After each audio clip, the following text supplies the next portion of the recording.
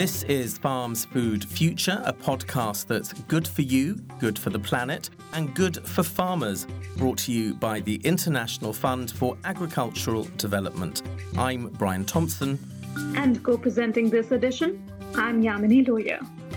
From the mountains of Bhutan, where I know we have lots of listeners, a special shout out to you guys, and to the fisheries of the Maldives. In this month's episode of Farms Food Future, we examine the relationship between agriculture and climate change across South Asia. In a region as diverse as this, the devastating impacts of climate change are many and varied. One unpredicted storm can ruin an entire crop and a farmer's food and financial security for a season. As these storms become more frequent, Farms Food Future finds out how climate change impacts agriculture and well-being in the South Asia region. We also reflect on 75 years of independence in India and Pakistan and learn about IFAD's work in Bhutan and the Maldives. Having spoken to youth leaders and participants, we wrap up our Agribusiness Hubs mini-series with a conversation with the donors who make this work possible. Our guests tell us about their hopes for the Climate Change Summit, COP27, which takes place in November, and two Indian Recipes for Change chefs share what changes they would like world leaders to make to improve climate resilience. Plus, Kitchen Connections takes us through their new UN cookbook released in time for the upcoming climate summit. And in this bumper episode, we check in on our work in Bangladesh and Tajikistan. Finally, we get an overview of how well development is being done in rural communities. Don't forget, we want to hear from you. What do you think about our stories and who do you want us to be talking to? So please get in touch with us at podcasts@ifad.org. You can subscribe to this podcast via your favorite podcast platform, and please rate us. This is Farms Food Future. I'm Yamini Lohia in Delhi, and with me is Brian Thompson in Rome. Last month, India and Pakistan celebrated 75 years of independence. Home to more than 1.5 billion people, both countries will be crucial to achieving the Sustainable Development Goals. In the last 75 years, they have both made tremendous progress, and today they face difficult challenges. We caught up with Meera Mishra and Fida Mohammed, who have been critical to molding IFAD's country program in India and Pakistan, to take stock of each country's achievements and look at what lies ahead. Meera, Fida, what are the highlights of the progress in agriculture and rural development that India and Pakistan have made since independence? It's always a bit hard to comment on a large country like India. But in terms of, if one would look in hindsight at the progress that has been made by the country, certainly the most enormous progress has been in the area of how the country, from being food aid dependent, became a net exporter of food. And this is particularly relevant when you think of India's massive population of 1.3 billion people. And, it is because of this food self-sufficiency that the government would provide free ration to over 800 million people during the entire COVID period, and this is continuing. So that is certainly a very, very major stride that the country has made. But then there is also now an emerging success in India's story on diversification from food grains to other high-value commodities. So as a result, India is today the largest producer of milk, also pulses and livestock, and also is a top exporter for spices and shrimps. So the diversification has started, and India's white revolution story in terms of milk production and marketing through organized groups of women was the Amul story, is also a very, very inspiring story. Fida, what about Pakistan? With respect to the growth of agriculture sector, over the last 3 to 4 decades, the sector has grown between 3 to 4%. And in the current year, the growth in agriculture has been recorded at 4.4%. And this is a result of the government interventions, which are basically in four different areas. The first area, which is the major government focus, is the improvement in access to improved seed, rather promoting the use of certified seed by farmers. The second area that government is promoting is investment in mechanization. The fourth area, which has been one of the priority in terms of investment, is the irrigation structure and also investment in bigger infrastructure such as water storages, dams, reservoirs, and rainwater harvesting. And the fourth area is the access to credit. That's impressive progress. What do you think the biggest challenges are faced by these countries in terms of food security and building sustainable food systems? So first, as we know, resources are finite, but population is growing. We all know that by 2050, it is expected that the world population will be 10 billion. India already has a very, very massive population base. So there is obviously a growing competition for resources like land, like water, like energy. And, many aquifers are also drying up. Aside from the challenges, the demand on the finite resources. The other is climate change. There has been a very sharp increase to the extreme weather events, and these are the ones that are impacting farmers the most today. The climate change, as it impacts the farmers, they sow the seed and then it doesn't rain or it rains too much.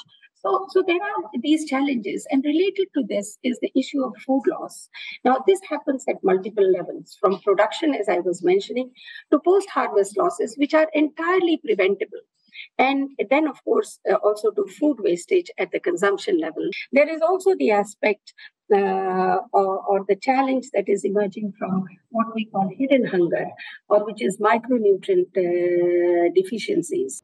Fida, what do you think Pakistan's challenges are? The most important challenges with respect to food security is the persistent land fragmentation, and the land holdings are getting smaller and smaller, which makes the production of farming and production is a unprofitable undertaking for the smallholder farmers. So productivity and profitability of the agriculture sector is declining. The second major challenge is that smallholder farmers are today unorganized, and they are not integrated into the market system, and they are not financially included. Over the last few years, Pakistan has achieved self-sufficiency in major crops such as wheat and rice, where Pakistan has always been surplus, which are the staple food products. However, in terms of diversification of diet, the agriculture sector has not performed really well. So the challenge is to promote diversification. What do you think are some of the solutions to these challenges? The solutions exist, but they are emerging solutions and are being tried. So, for example, technology is one solution to deal with these crops that are exposed to multiple stress. Science has come up with the stress tolerant varieties of certain seeds. Similarly, science has helped us in developing nutrition, what we call the nutrition sensitive crops, but also adding to the nutrition of the bio fortification of crops like maize, like rice, so that while we promote better consumption practices, even as the change happens, communities are able to get more nutrition from the same crop. There are two decisions of the government, I would say, or the proposed strategy of the government, which are likely to have to generate major gains. One is the focus on farmers' income. So by setting the target of doubling farmers' income, the government has made a major shift towards making agriculture more remunerative for the farmers and not just focusing on production and productivity enhancement, which had been the story in the past. So agriculture, unless it is remunerative, will not be attractive to the farmers. And that shift is likely to bring about major achievements in this area. And the other is the active recognition of climate change and its impact on agriculture. So, combined with services like soil health cards, digital advisories for farmers, and, the farmers are now being shifted or supported to shift from traditional water guzzling crops like paddy and wheat to climate resilient crops such as millets, maize, horticultural crops. And in some states, you'll be surprised the government is incentivizing farmers to make this shift. And this is a very vital step also from the point of view of sustainable solutions and will have lasting impact in the years to see. So those are some that I can list off. And of course, for a large country like this, there would be many more, which I'm not focusing on. If we look at the agriculture sector in the country, 90% of the farmers are smallholders, and they together own or cultivate 45% of the land in the country. So smallholder farmers are very important. And it is here where IFAD can actually contribute and support the government of Pakistan to actually promote diversification of the smallholder agriculture so that it is not only made demand driven but also commercially viable for the smallholder farmers. And here comes the intervention and investment with regard to adoption of improved practices, new techniques, and also introducing technologies that are affordable and appropriate for the smallholder farmers. That was Meera Mishra from the India Country Office and Fida Muhammad from the Pakistan Country Office talking about the achievements and challenges of these two South Asian countries 75 years after they became independent. Up next, we turn to Bhutan. You're listening to Farms Food Future, episode 36, with me, Brian Thompson, in Rome, and Yamini Lohia in Delhi. We move on now to our first country highlight, Bhutan. In a country where more than 70% of the population relies on agriculture, Bhutan is working with IFAD to expand its market and opportunities for farmers. In 2015, IFAD and the Bhutanese government launched a project called Carlep. It assists small-scale farmers in the country's eastern region. Farmers receive grants as well as modern technology like new tools and greenhouses. Now in its final year, the project's website estimates that as many as 28,000 farmers received assistance in this 7-year period. We spoke with the director, Dorji Wangchuk, to learn more about the project's goals and its results so far. There were 7 projects in the past. So Carlep is the 8th project in Bhutan. And that too, it was focused in the eastern region of the country. The initial projects since 1981 focused more on building irrigation canals, bringing water to the fields. Then alongside, they also worked on generation of technologies supporting agricultural research and development. Then gradually, it moved into enhancing rural access, building farm roads. Then came in the market access growth project. So thereby the project focused on marketing aspects, training farmers on grading, sorting, and promoting the market information and knowledge. So then now it is the Carlep, which we are looking for the commercialization with the resilient livelihood enhancement. So it is totally based on the earlier projects, which is in a progressive manner.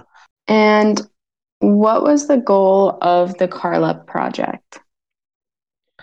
The goal of the Carlep project is to increase the smallholder farmers' income and thereby reduce the poverty through commercialization of vegetable and dairy, which is linked to the nationally organized value chains.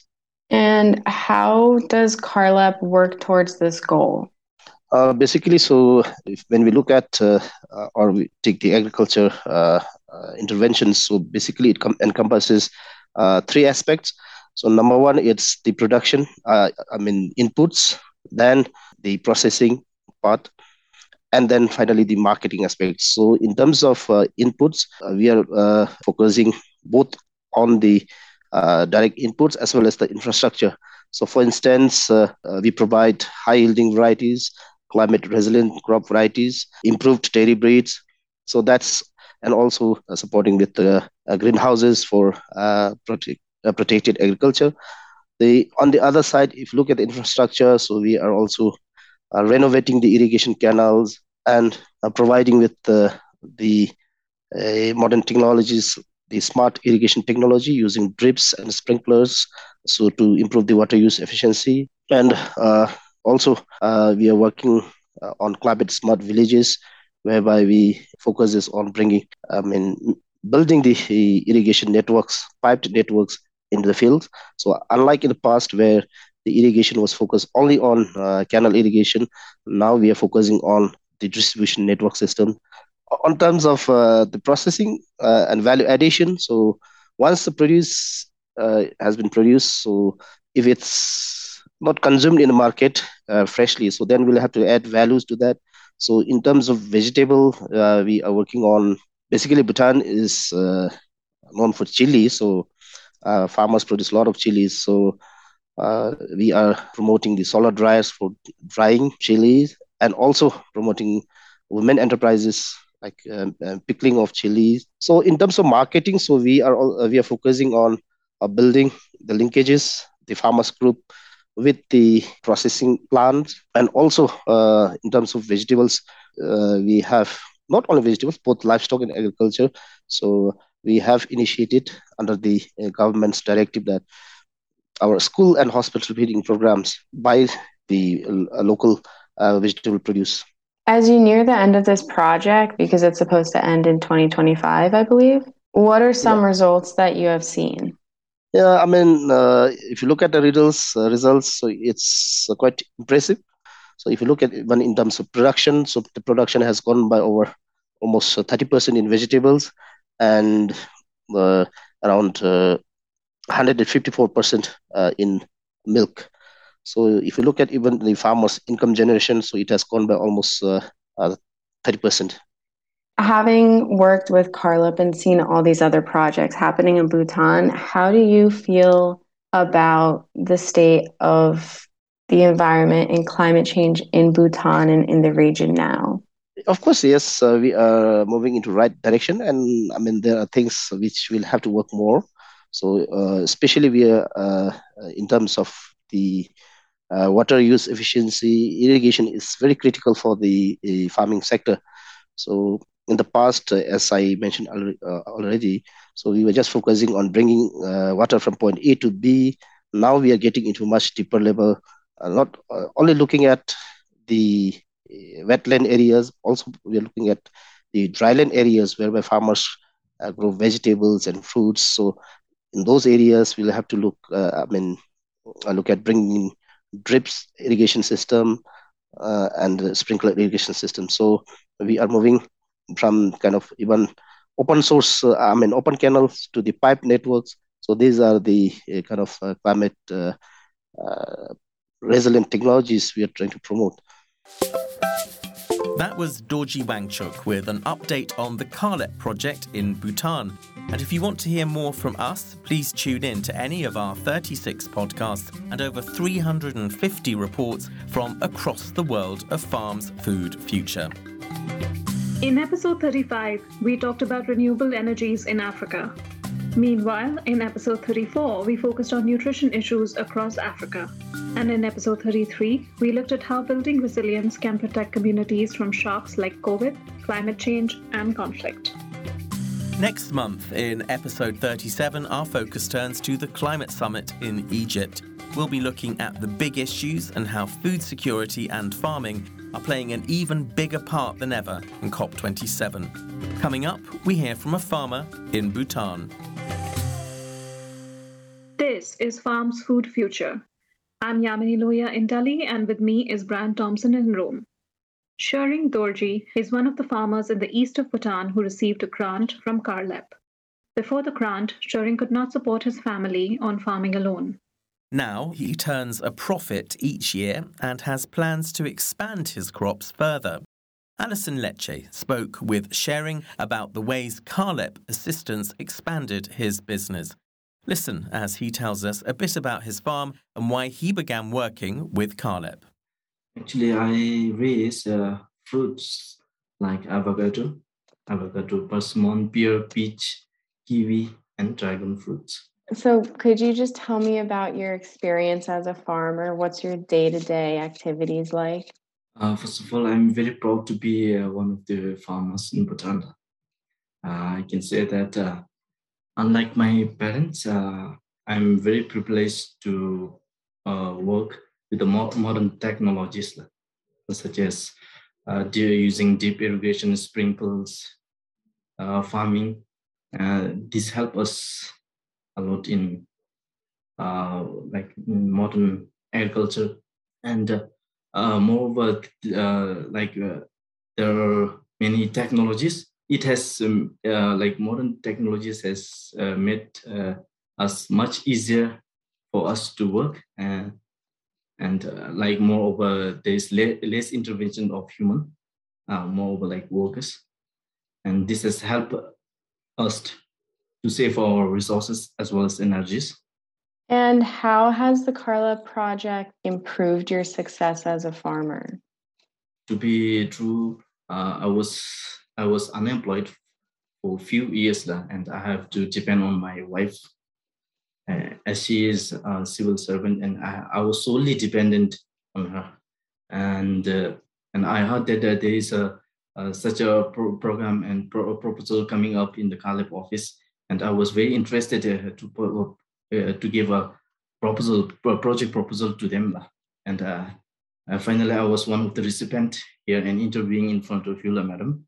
And I'm very grateful for them for giving such an opportunity to take up an agriculture business. I guess the agriculture business. I used to produce avocado. Last year, I have sold avocado. Most probably, I've sold avocado, and I got over 0.1 million by selling the avocado. And rest, pear, peach, dragon fruit. I'm planning to sell next season. At the moment, I'm very happy. I'm very happy that CARLEP project has provided such project to take. And I'm very happy farmer as well as a husband and a father. And I'm very happy being a farmer. So could you tell me a little bit more about IFAD's project and how what they do with you, what kind of technologies they give you? Sorry. I've received financial support from CARLEP in the form of matching grant, where I received 50% of the total investment from them. And I was able to make purchases from their support and rest. Apart from the financial support, the focal person from CARLEP office, they used to monitor and guide my works regularly. And the challenges I faced, they used to help me with to overcome those challenges. And in collaboration with CARLEP, there is ARDC, Agriculture Research and Development Center office. They used to give technical support, like in grafting and propagation, plant propagation and more. So you talked a little bit about the produce that you're going to grow for next year, but what plans do you have for the future for your farm? Next year, avocado, it takes 9 months to grow. 9 months. It takes 9 months, and after 9 months, I can sell it. For next year, I'm planning to give focus on kiwi. This year, kiwi, I have very less kiwi. And next year, I'm planning to give more focus on kiwi. Furthermore, I would love to learn more about the agricultures and modern technologies to use in my farm. That was Sharing Dorji, one of the beneficiaries of the CARLEP programme, talking to Alison Lecce. And you can find out more about this project by going to www.carlep.gov.bt. Up next, we move north to south in the region and speak to the Permanent Secretary for Agriculture and Fisheries in the Maldives. You're listening to Farms Food Future, episode 36, and I'm Yamini Loya in Delhi with Brand Thompson in Rome. The Maldives is an island nation with a prominent fishing industry but a small agriculture sector. As an island, it is susceptible to climate change. And because it relies heavily on agricultural imports, the effects of climate change in other countries has major consequences in the Maldives as well. To combat this insecurity, the Maldives has been working to improve its own agriculture sector. The Ministry of Fisheries, Marine Resources and Agriculture partnered with IFAD to create an agribusiness programme that'll expand the agriculture sector and shift the island away from import dependence. Alison Lecce spoke with the Maldives government's Permanent Secretary, Dr. Aminath Shafir, about climate change in the Maldives and the agribusiness programme that began in 2020. She begins by telling us a bit more about the Maldives' agricultural background. Well, Maldives is a small island nation, so in terms of agriculture, we represent a small contribution to the GDP officially, but unofficially there's over 7,000 farmers and farming families working in the agriculture sector.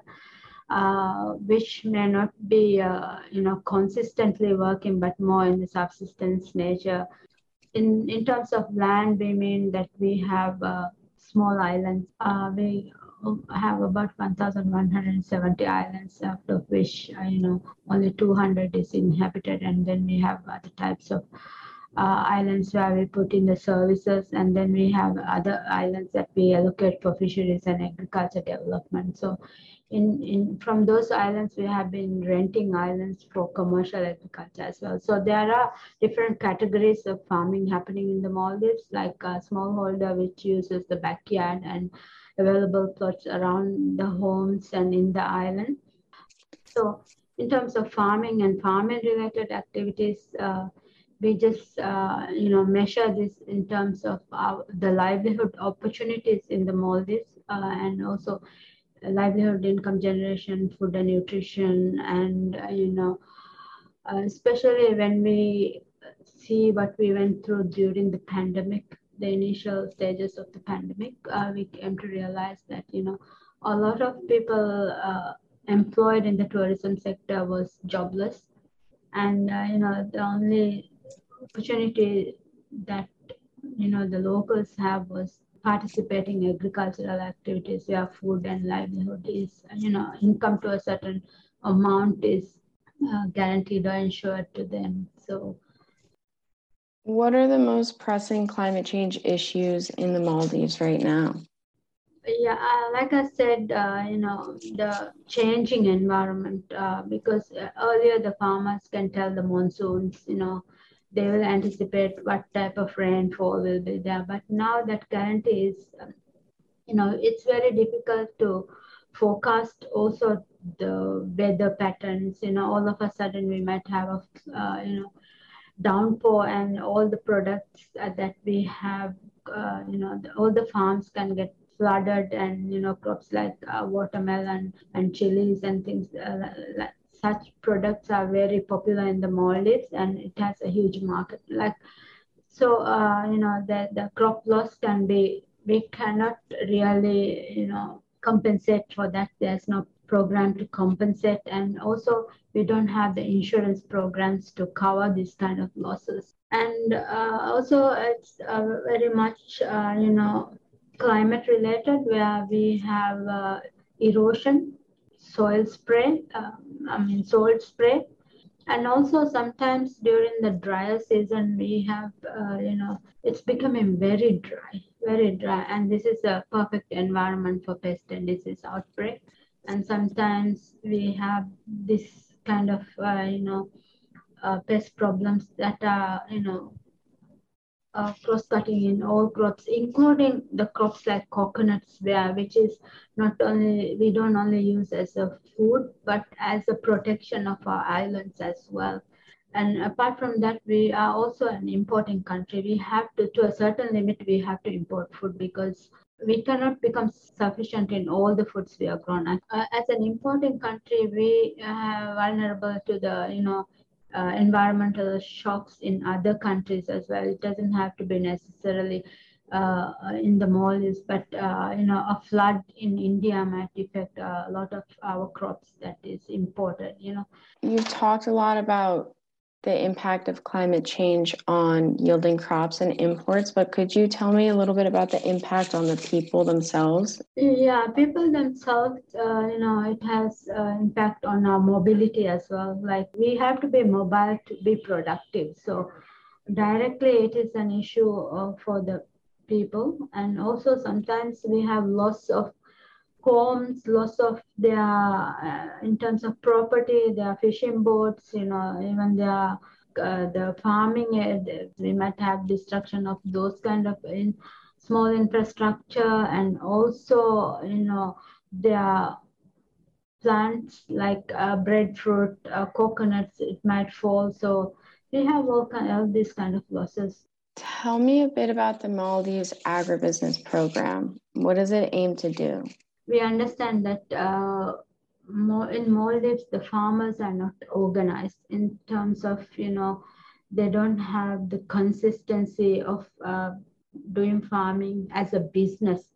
They might do as a business and livelihood. So unless we organize the farmers, it is very difficult for sustainability of this kind of livelihood. So more agribusiness project, in fact, look into the increase in the sustainability of the income from the farmers, and also to ensure food security. This I'm talking about in much broader goals of the project. So how we want to bring this aspect into the project, we have planned it in a way that we have interventions in the areas to organize the small farmers for climate smart production systems, and also we try to intervene and into the market connections, because as I said before, because each island is separated by seas, it is very difficult to have our own transport.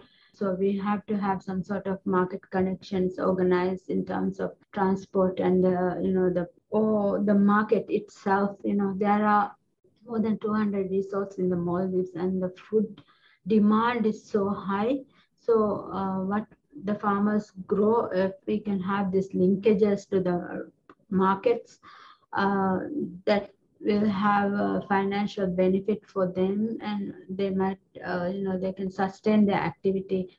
And also, agriculture farming is an area where the capacity is very poor in the country.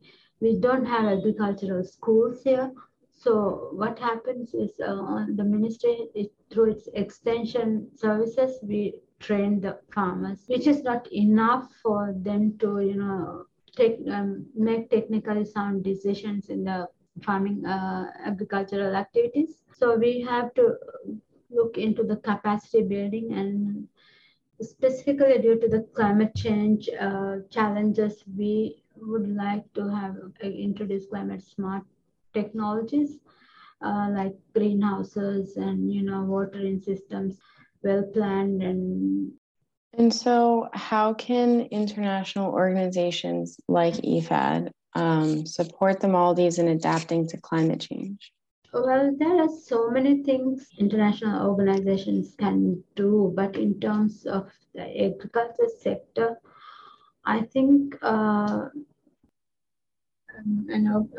IFAD or any other organization who is looking into the agriculture and fisheries can also look into, strengthening of capacity in the sectors, because, even for a project, to implement a project, we need a lot of technical support. But from the country itself, we are not able to get the technical people. So we have been looking for an extension specialist for a few months now. We don't have that capacity in the country. So I think in the future, if we don't invest, projects like come up with in donor support, if we don't invest into the capacity building aspect of,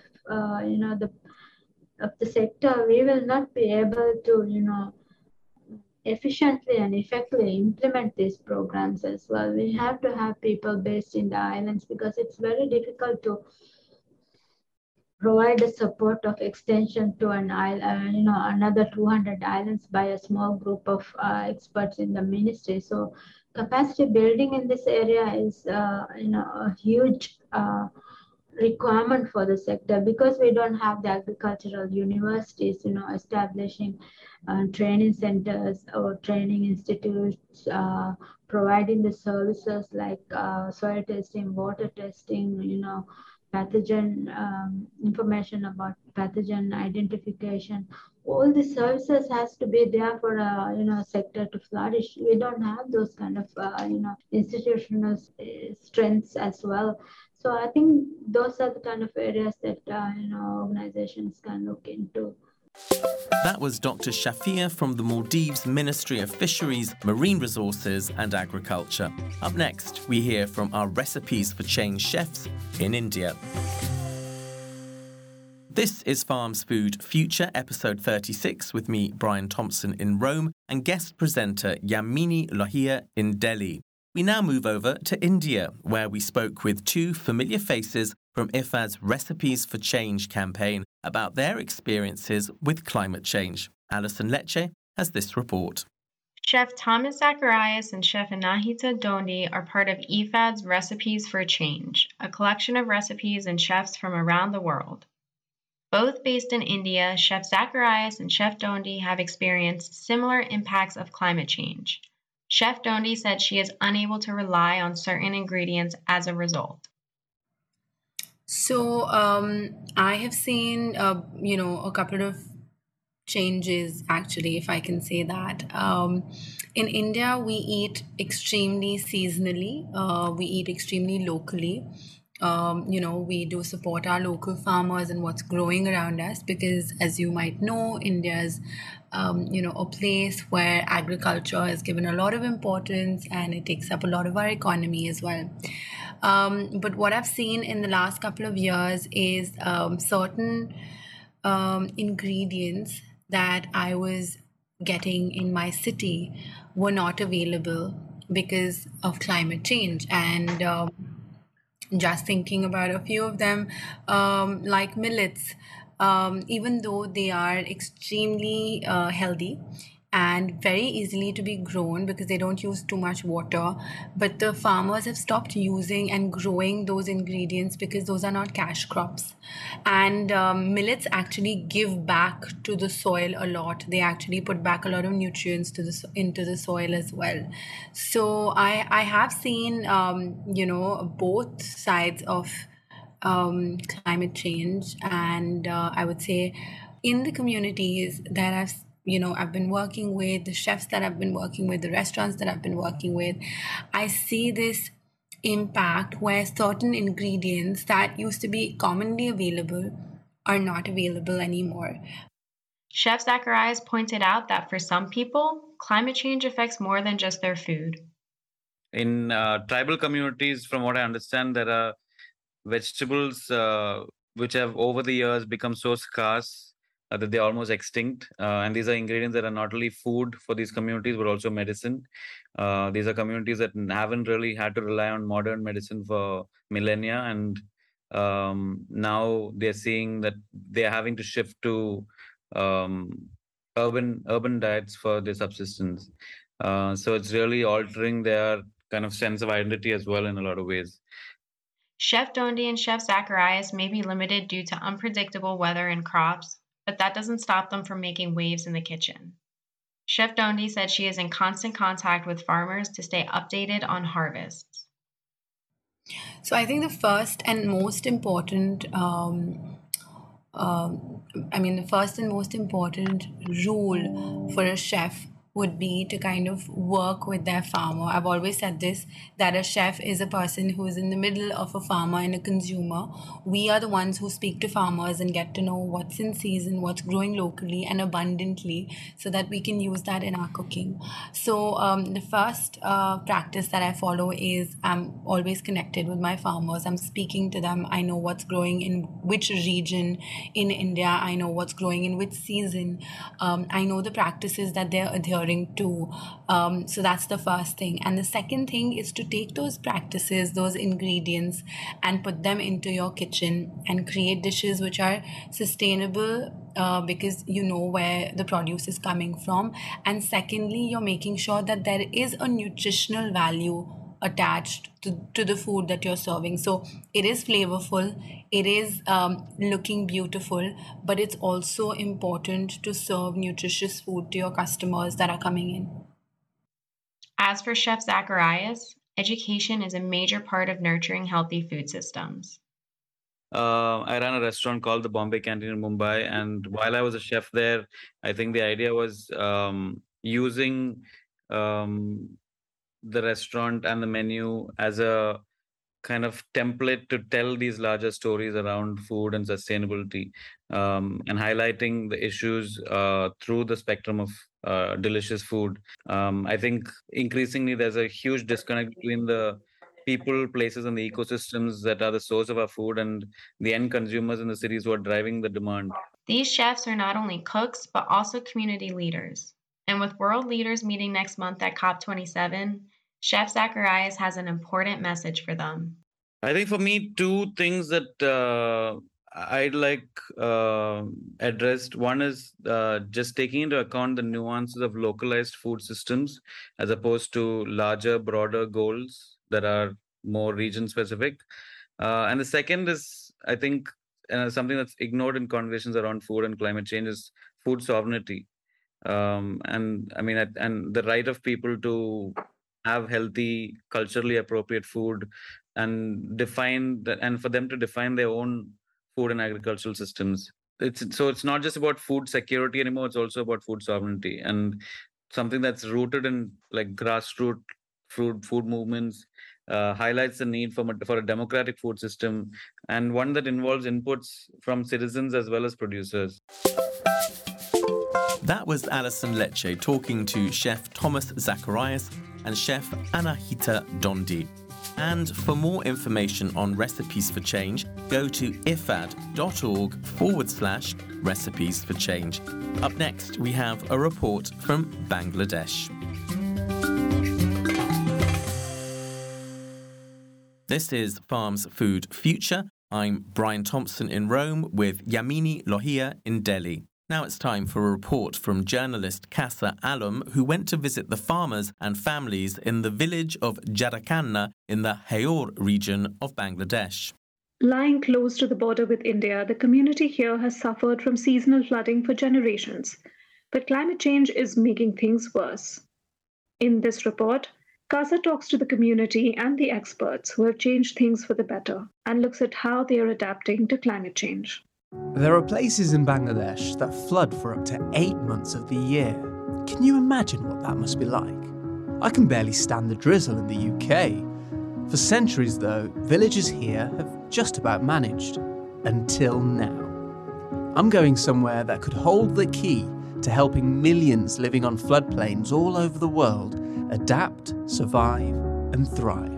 It's a beautiful day today and a beautiful day for a boat trip. We're going to be spending about an hour and a half actually from here in northeastern Bangladesh in the Sunamganj region, going to somewhere that is incredibly remote. We're talking about somewhere in the Hayor region that gets completely isolated during the wet season, during the monsoons. Jarakanna is a village in the Hayor region, right at the border with India. It's surrounded on 3 sides by rains that wash down from the foothills of the Himalayas. It's beautiful here. The air is cool and fresh, even in 30 degrees heat. This is absolutely insane. Amazing to learn that this region exports a lot of sand all around the country. The guys were just telling me that there's a lot of natural resource here, sand, stone, whereas many other places in the country export just stealing fish and rice.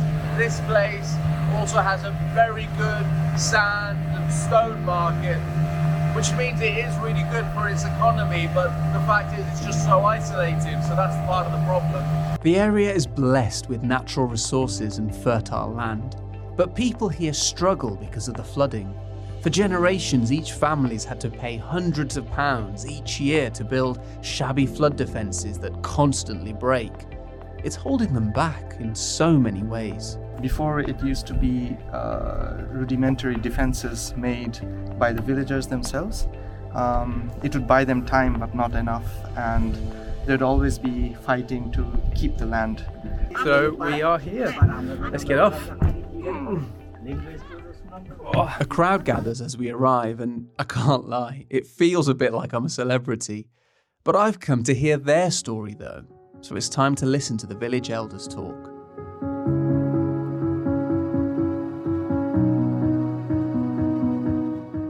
নানা আপনার বয়স কিতা আপনার নাম কিতা আপনি কিতা হরো আমার বয়স প্রায় My name is Muhammad Sahidul Alam and I'm 55 years old. I do agriculture work. Mainly I cultivate paddy and grow vegetables. I have been doing this since I was 20 years old. We used to struggle a lot earlier. We needed to build protection around our villages, which used to be very difficult to do after harvesting.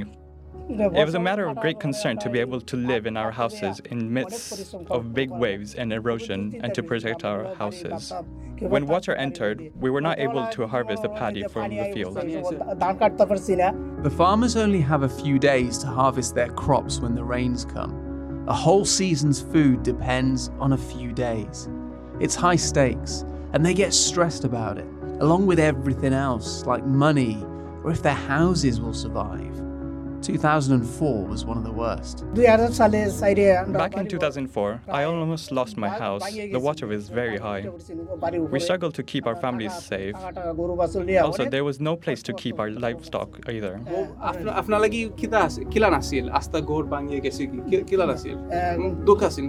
Of course, it was sad, but we suffered extreme anxiety about losing our houses. Where did you stay? The water entered my house. We built a makeshift elevated platform to live in the house. Another elder remembers being my age and having to stay awake on the night's watch while everyone else slept. His job was to raise the alarm if the flooding started. We used to cut down trees to build protective walls against the entering points of the water.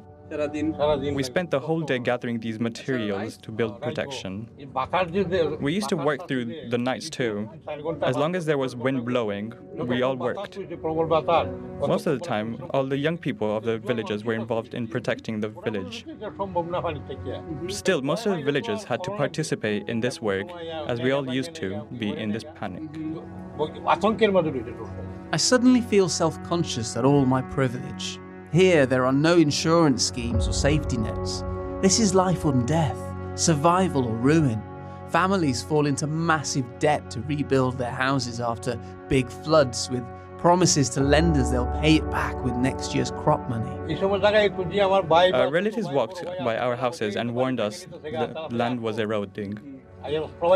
We used to take loans to cover the cost of building village protections. We used to repay the loan money with the income from the following years. The most moving story I heard happened in 2017. The flooding was so bad that year that all the crops were destroyed. People had to choose whether to feed their families or protect their homes. In 2017, we could not even harvest any crop due to the flood. How could we manage to protect our houses, or how could we even survive? Even if we would not eat, we had to spend money for building the protection to save our houses. 2017 কিতা হইছিল আস্তা ono A massive flash flood washed away everything. We could not harvest our crops or shelter from erosion. At that time, the standing paddy in the fields and the stored food in our homes all were washed by the sudden flooding. But in 2020, things changed. IFAD and the local government spent around $100,000 to help the villagers here build a solid defence wall. Since then, instead of moving away, younger people in the village actually want to stay. Lovely to meet you. What's your name? Sabir Ahmed. Sabir Ahmed. My name is Sabir Ahmed. I'm 25.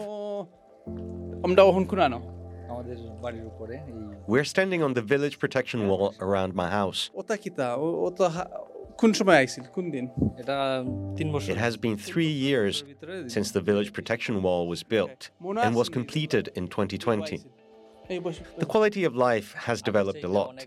The money we invested after building protective walls against floods, now we can spend on education and health.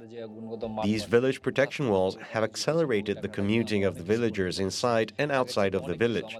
Houses and families are interconnected now, and going to schools and mosques has become easy and comfortable. We used to wade through muddy roads. Now the protection wall works as a road and keeps the village accessible. You know, sometimes when we talk about climate change, we forget that it's not just about money and housing, but about people's lives too, the freedom to do whatever they want. Before this protection wall, water pollution was also acute, as the water remained clogged. It has also contributed to enhancing the beauty of the village, especially during the monsoon season. It's gone from one of the worst affected areas in the Hawar to one of the safest. People here are happy, they're earning more money, they're living better lives. And there's actually been a boom of people wanting to move here from elsewhere. Before, many did not want to come to our village, and now it is more beautiful than many others. Before, people from other villages would not let their children marry off to people from my village due to the inaccessibility and vulnerability to erosion. But that has also changed now. Families in Jarakona are bombarded with marriage proposals now. Their social status has gone through the roof. Not that a good-looking lad like Sabir needs any help finding a bride. And clearly we know lots of people like to get married. Does that mean that people here have more marriage proposals, do you think? I mean, you're a good-looking guy. Do you get some marriage proposals here now? So is that the big secret here then? Just spend thousands of dollars on building big walls? Not quite. The real secret is something called an early warning flash flood system. So the flash flood early warning system can predict a bit in advance what courses the water might take. So you know for sure how much water you can expect. They provide enough time for the villagers to have time to harvest the crops and take it to safety. The system uses satellites and modern tech to model when the heavy rains will hit. When the system's triggered, word spread to the village. No more night's watch, no more anxiety, and the farmers have enough time to save most of their crops. The idea came out of a request from a lot of the villagers that they needed something that would give them advance warning. And then we got a lot of technical help from partners, and the local government engineering department was able to implement it. To get the word out as quick as they can, leaders use the mosque. Villagers are used to hearing the call to prayer or azan ring out 5 times a day. Now, if there's a flood, they hear warnings from the mosque about it as well. The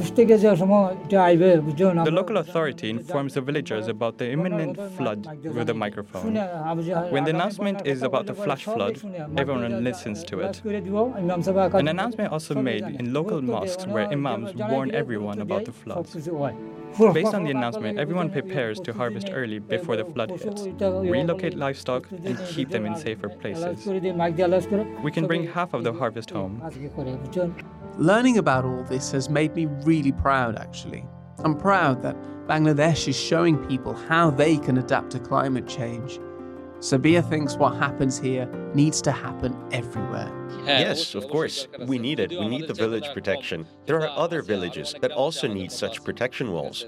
If such village protection walls are built, that will bring a lot of good for all of us. That was an amazing interview, and that was such inspiring to speak to these people and actually find that this flood defense right here, this thing has now given them security, given them safety, given these kids somewhere that they think will last, you know? It's something we take for granted. I take for granted in the UK that my house is always going to be there, but these lot, every single day they worried that their home was going to wash away. But now they don't have that worry anymore because they have this flood defense and they know their house is going to be there and this is their family home that's going to be there. And that is something that is really, yeah, you can't buy that, can you? So hopefully that's something that in the future other villages around here and all across the world will be able to rely on as well. Next time, I'll be finding out about the simple solutions being used here to save people's lives. This is Bangladesh, the Climate Frontline.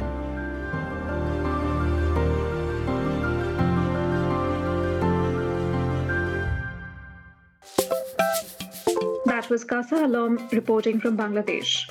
And you can hear more of his reports on his YouTube channel, Kasa with a Q Vision. Next up, the fifth part of our series on how to make the best of investments in small-scale farming communities, this time in the Solomon Islands. This is Farm's Food Future, and I am Yamini Lohia in Delhi with Brian Thompson in Rome.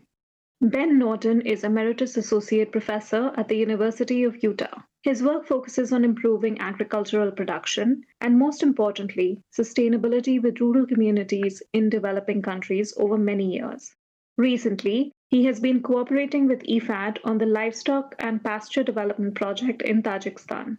This ran over 9 years up till 2021. The project covers 10 districts. The environment is generally mountainous with a Mediterranean climate, which brings snow in winter, rain in spring, and dry summers. The soil is silty and easily dislodged if vegetable cover is reduced, meaning soil erosion can be widespread. Facing poverty is the overall issue facing people living there. Households typically have only 5 to 6 sheep or goats, 1 cow, some chickens, and maybe a donkey. Production of milk was very low, with cows producing just 5 to 6 litres a day. This should be around 15 litres per day. The other major issue is overgrazing on the rangelands. I asked Ben what the project had done to improve household incomes over its 9-year project cycle. The project had many avenues of assistance. One of the critical ones was improving the growth of fodder crops like lucerne and barley for winter feed, because in the wintertime the animals are kept in barns and sometimes grazing close to the village. But it was critical to provide enough feed in the winter so that they wouldn't move onto the rangelands too early in the springtime, when the soils are saturated and easily eroded. And so that was one important aspect. But the other one that we worked with, and I worked with particularly, was to improve the management of grazing on the rangelands. And my emphasis was on a rotational grazing program where the livestock were grouped into large numbers from every household in the village of a small village, or every household in a major sector of a village, combined their household herds, and they were taken onto the rangeland where a map had been provided of small grazing unit areas. And they would graze these unit areas just for a few days and then move on to the next area. And the design was to allow for only one grazing period per year on a small area. And for the rest of the year, the vegetation grew robustly, and you have a totally different animal forage situation with a lot more forage and a lot more productive animals. So the program of rotational grazing was communicated to the villagers, to their pasture users unions, PUUs, which were formed in every village where the project worked. And the chairman of the pasture users union appointed a grazing supervisor. And his job was to tell the herders where to take these large herds and how long to stay there. And so it was a very organized system of grazing management on the rangelands. And the results were fairly dramatic. These were analyzed after the 8 years of the project. It ran from 2013 to 2021. And the statistical analysis showed convincingly that there was a significant increase in cattle weights, in milk yield and the sale of milk products, and in household income, which was the major challenge that the project addressed, and that was to improve the household incomes and food security of households in the region. Ben, you're working on a report, Management of Livestock Using Rotational Grazing, a critical intervention to promote food security and environmental sustainability in rural Tajikistan. Can you give me a synopsis of what are the main findings, and are there any surprises in there? Yes, Brian. I think the main findings I've been alluding to already, and that was that the implementation of a rotational grazing plan that I've described, which was really aimed at recovery from degradation, as opposed to simply exploiting the resource. And the vegetation did recover, and erosion was reduced. So the household productivity of their animals increased. In the first phase, which covered 5 districts, it was reported that numbers of animals held by an individual household increased by 60%. And that was simply, I think, because the cows were conceiving at a higher rate of conception, higher rate of calving, and that would be a 1-year delay effect on having more forage, so that you have a bigger cow that can carry a fetus to term. And if you don't have calves, you don't have milk. So improving the productivity of the herd overall was critical to increasing the milk supply for a household. And in the case of the women, in women-headed households, selling milk and milk products is basically their only source of income. And in the second phase of an additional 5 districts that ran from 2017 to 2021, the Monitoring and Evaluation Unit recorded a 600% increase in the income of women per capita in terms of animal products, livestock products that were sold. And that was because it was rising from a very low base of almost no income at all, which gives the women a lot more freedom and a lot more security in terms of both food and household wealth. That was Professor Ben Norton of the University of Utah. Ben went on to say that farmers are in fact already reducing their livestock numbers as production levels of livestock has improved so much. Rotational grazing is still being practiced, and expectations are that neighbouring villages will be copying the successful management practices from villages in the project. Coming up, we talk to Kitchen Connections. The Kitchen Connection Alliance, in close cooperation with the Food and Agriculture Organization of the United Nations, has developed an international cookbook to support the way that we eat for ourselves and for the planet. Celebrity chefs, organic farmers, indigenous cooks, and food activists have shared their favorite dishes that are not only healthy and delicious, but also sustainable.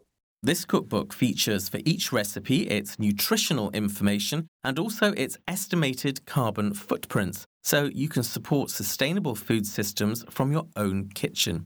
I spoke to the author and driving force behind putting this together, Kitchen Connection's Erlene Cruz. I asked her about the main issues the cookbook tries to highlight. The issues that the book tries to highlight are related to what consumers, what the average person can actually do to improve the food system. As we know, coming out of the UN Food System Summit, there are many challenges to the food system as it stands, but the book is centered around what people like you and I can actually do to improve it. So it talks about food waste, it talks about biodiversity, it talks about sustainable consumption and production. It also talks about climate change. These are the main topics that are addressed with supporting recipes. How important is the power of storytelling, advocacy, and culture in dealing with these issues that you're highlighting? The point of this book is to advocate for better food systems in ways that continue to promote cultures and to respect local cultures. Because the truth is that the example that I mentioned is really hard to navigate, right? How do you tell someone, stop doing what you've been doing for hundreds of years? And so this book is a guide of sorts. It's not a prescriptive guide. It's not saying do this and don't do that, but rather this is an ethical advocacy approach to actually eating better for ourselves and the planet. Taking us through that a bit more closely, Erlene, how does the cookbook, while respecting the traditional ways of eating, of consuming food, try to transform the way we approach food? How does it do that? Well, the book looks to local cultures for the solutions. You know, the reality is that while there might be more modern examples of ways that are not sustainable in terms of our consumption patterns in the food system, cultures are rich with examples of, ways that really are wonderful for human and planetary health. And these are ways that trace back to millennia. A lot of us are saying now, eat the way our great grandmothers used to eat. And it couldn't be more true, actually. Chef Massimo Bottura shares a recipe that has old breadcrumbs that his nonna used to cook. And, it's a great example of how this approach to eating has been prevalent in many cultures around the world for many, many years. And so the goal is to really help people tap into the richness of their cultures and to look at, the cultural gatekeepers, the home cooks, the farmers, the indigenous peoples that have really beautiful recipes already, and then to bring these to life in the cookbook. What is the UN's involvement in all of this, Erlene?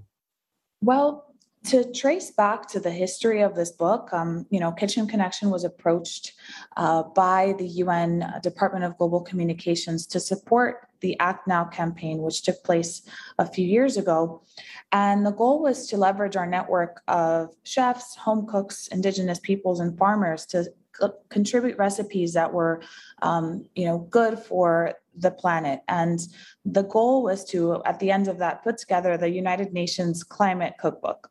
And so we, as Kitchen Connection, had been approached to produce cookbooks in the past by a publisher, but we didn't really think that idea was really innovative in and of itself to put together a book that had international recipes.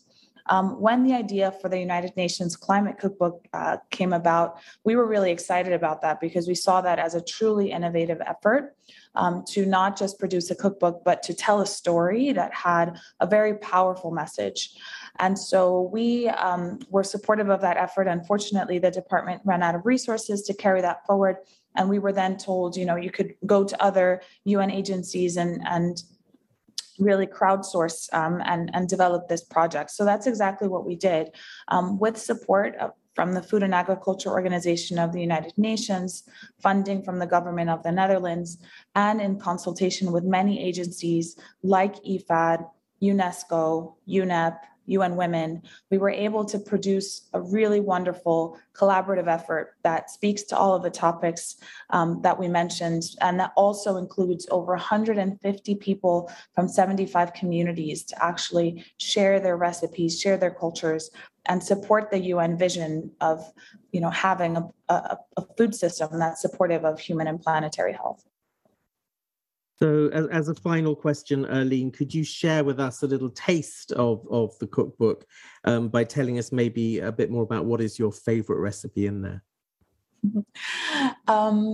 Favorite is difficult to answer because I have not cooked through the entire cookbook. I've been so busy with the rest of the team to actually get this book out that I haven't had the luxury to sit down and cook it all. I promised myself that I will have my Julia Child moment with the book when I have it in my hands, and I will go through all 75.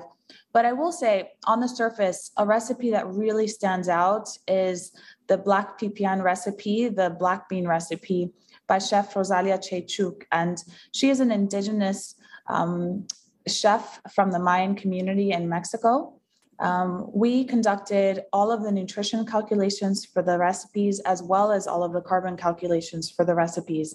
And this recipe has the lowest carbon emissions out of all of the 75 recipes, which is not surprising because we know that beans are wonderful for human and planetary health. They require less water, they're very protein dense, they're generally really nutritious and relatively easy to grow. They require less land than other protein sources. And so it's really a wonderful, emblematic example of how we should approach food moving forward and how we should approach our protein sources moving forward.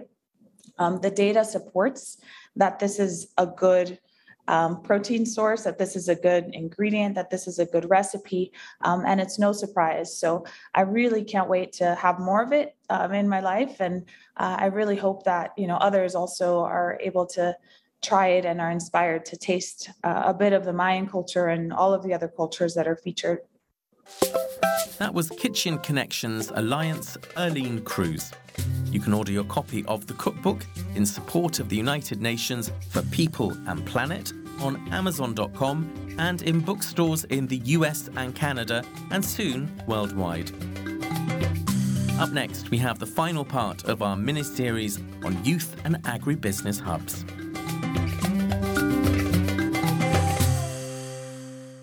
This is Farms Food Future with me, Yamini Lohia, and Brian Thompson. Next up, we're learning more about our youth agribusiness hubs.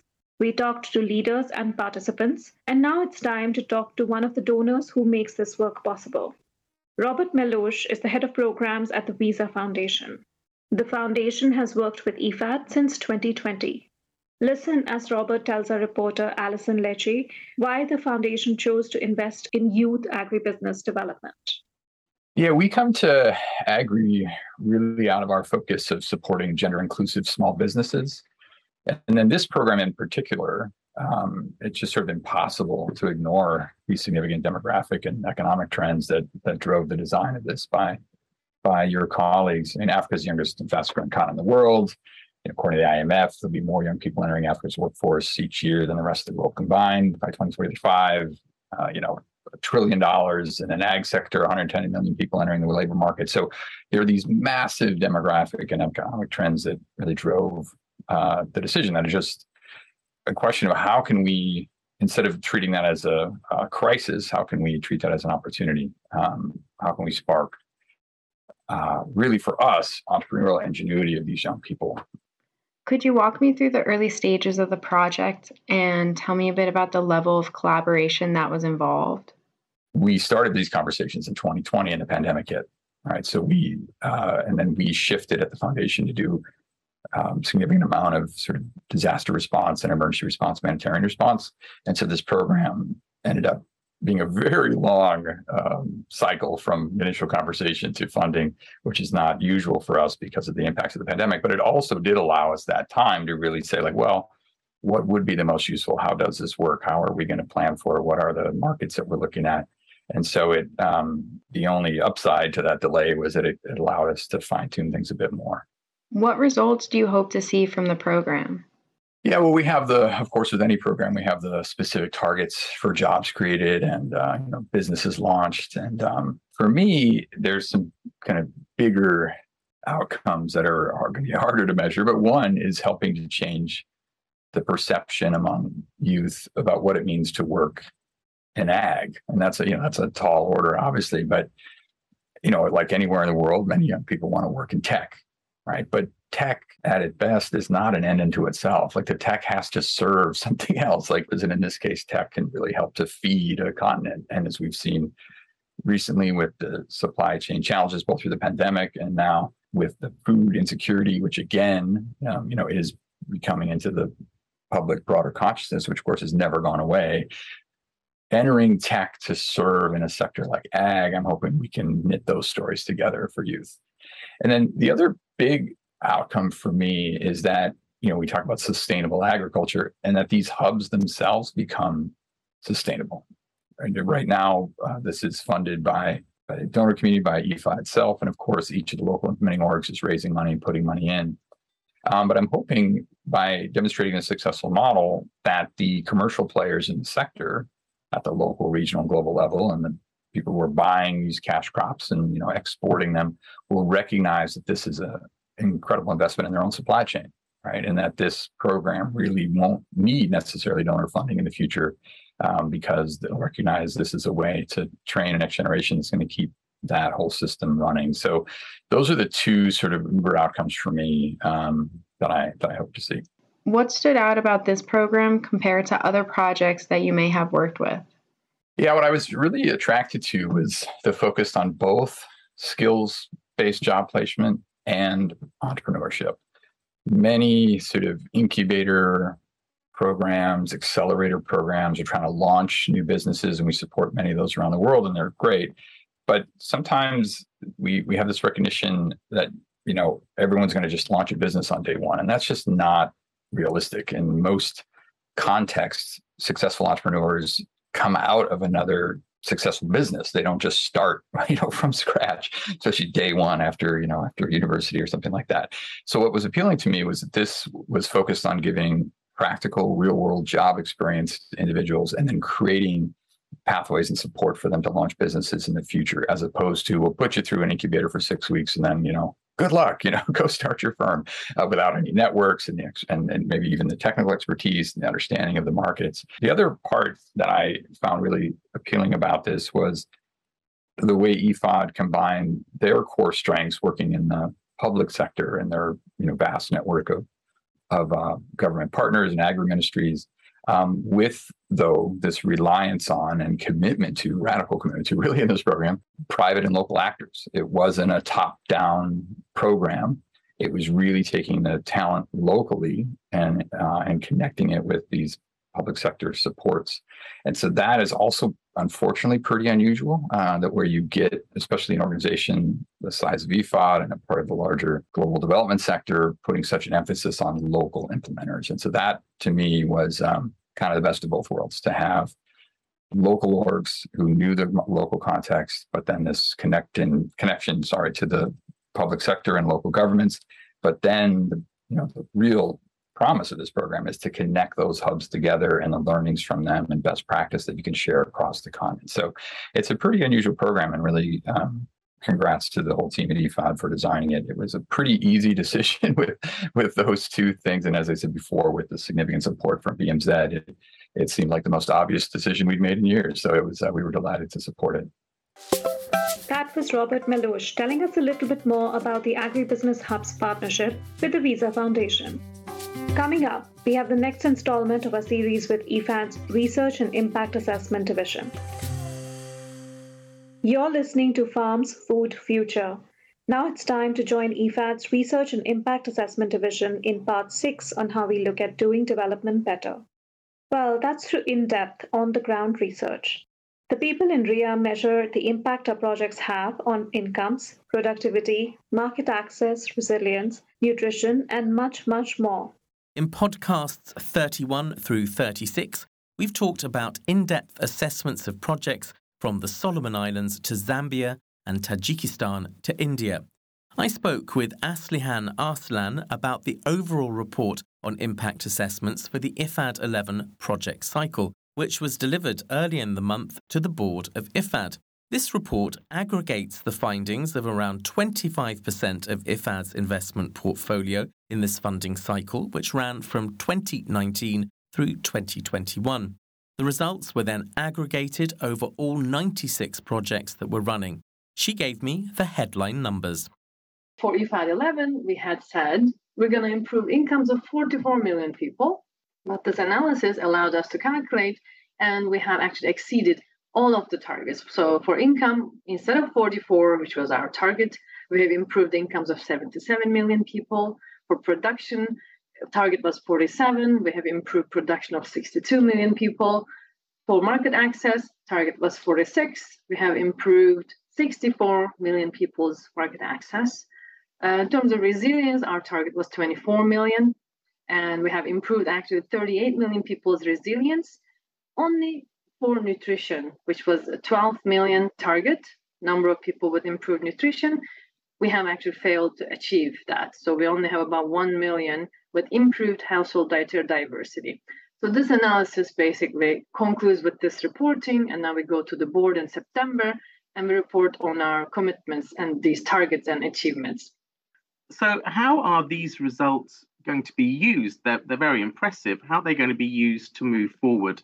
From each and every of these 24 projects that we do impact assessments for, we generate very detailed knowledge about impacts on hundreds of indicators in each impact assessment report and the channels through which impact might happen.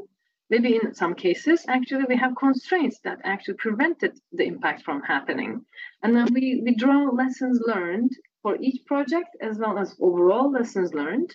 And then we're feeding these into future project designs where each project design team will be able to actually look from a drop-down menu, let's say from livestock projects in nearest North Africa region.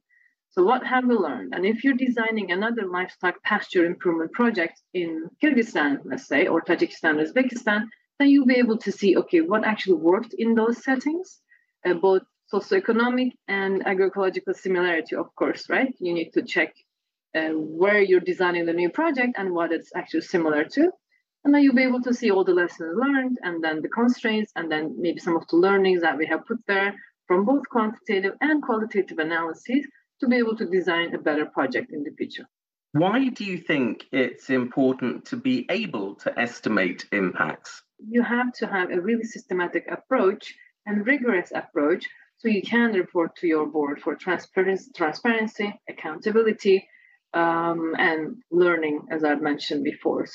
And with these impact assessments, the approach that we take to sampling, which more or less resembles our universe, the rigorous analysis for each project that we conduct, the aggregation meta-analysis, as well as a projection that allows us to calculate those numbers of millions of people that have achieved each and every target that we set, is actually very important because these questions are important for donors, right? If you're putting not even billion, right? Even if you put 100,000, 200,000, poor countries maybe contribute less to IFAD, but still they contribute and they need to know the answer to that very important question.